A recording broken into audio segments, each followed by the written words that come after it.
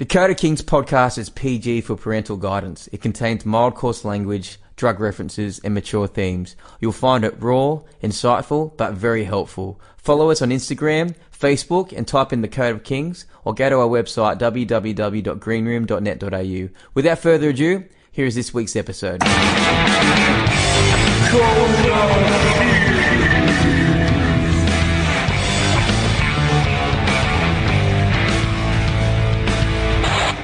My son, he was raised in a loving family. I've been a single mum for 9 years now. My son comes from a background of suffering eczema, so he was in hospital a lot of his life. So he had a really soft nature, really caring nature.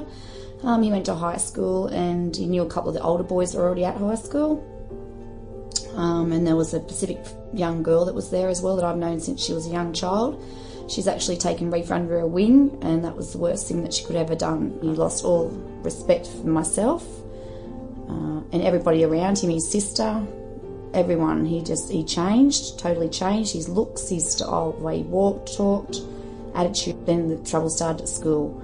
Getting suspensions, after suspensions, wagging, and then it got to the point where he was coming home, getting brought home by the police. And then it hit rock bottom. He was taken off for days on end. He would take off from a Thursday and wouldn't come home till Saturday, get changed on the Saturday, and then he would be out the door or window, whichever way he could get out, he would get out. I contacted Matt and the team at the Green Room due to he had no male in his life, and I thought he needed a mentor. So from then on, we were coming on a Wednesday night with Matt and having sessions, and that started helping a lot, just for Reef to talk and Matt to give him advice on what's right and what's wrong. It come to the point where these kids started using my boy for drugs, drinking, using his money. They actually took money out of a money box that was like really sentimental. That was my boys and my savings for our holiday, and that's when I knew, okay, I've got trouble on my hands. Last time, about 4 months ago, he was gone 5 days. He ended up on the streets down Sydney. I heard he went down to steal, and one of the boys he went down with actually got caught stealing.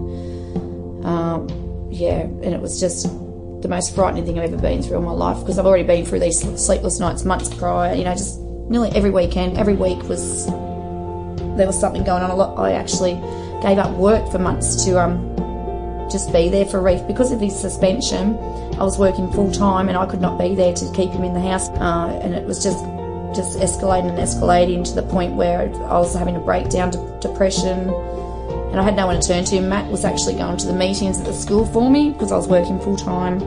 If it wasn't for Matt and the team, I don't know where I'd be with my boy. It come to the point when Reef went away for 5 days. He came home.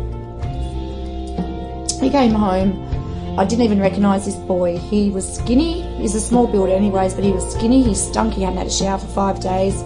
So he came back as a little time bomb. Real crazy. I had to hold him down. It come to the point where he tried to assault me.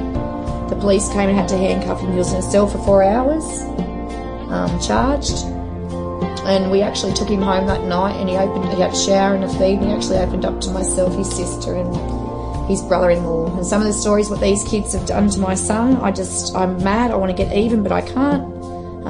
That's not the way to teach my boy how to react in life. We had to go to court. Court got adjourned 3 times. Matt turned up first time with us for support, and took time out of his own job to be there for us. The judge has given him 16 months good behaviour. Since then, my boy has just been staying at home, drawing, doing PS3, just being a normal kid. I just want to say to you all out there, it doesn't matter how good you raise your kids. It's what's around, and you just got to keep your eyes open. Don't ignore anything. I just was, I trusted him, because I never thought he'd be the kid to do this, because we are so close. And I was involved in working. I couldn't be there all the time for him. And the support of the Green Room has helped us to get to where we are now. I just want to shout out a big thank you to the guys at the Green Room. There's not many places around like this at all. If I had this when I was a child, I loved it. The Code of Kings isn't just a podcast. It's a program, it's a philosophy, it's a group of community that help guide young men to become better responsible people, to get them more better opportunities, to make them employable, to get them around better and more helpful people in their lives so that they can become the best version of themselves. We are helping dozens of young men become more responsible and are improving their behaviour measurably. Dakota Kings has a new website, www.dakotakings.net.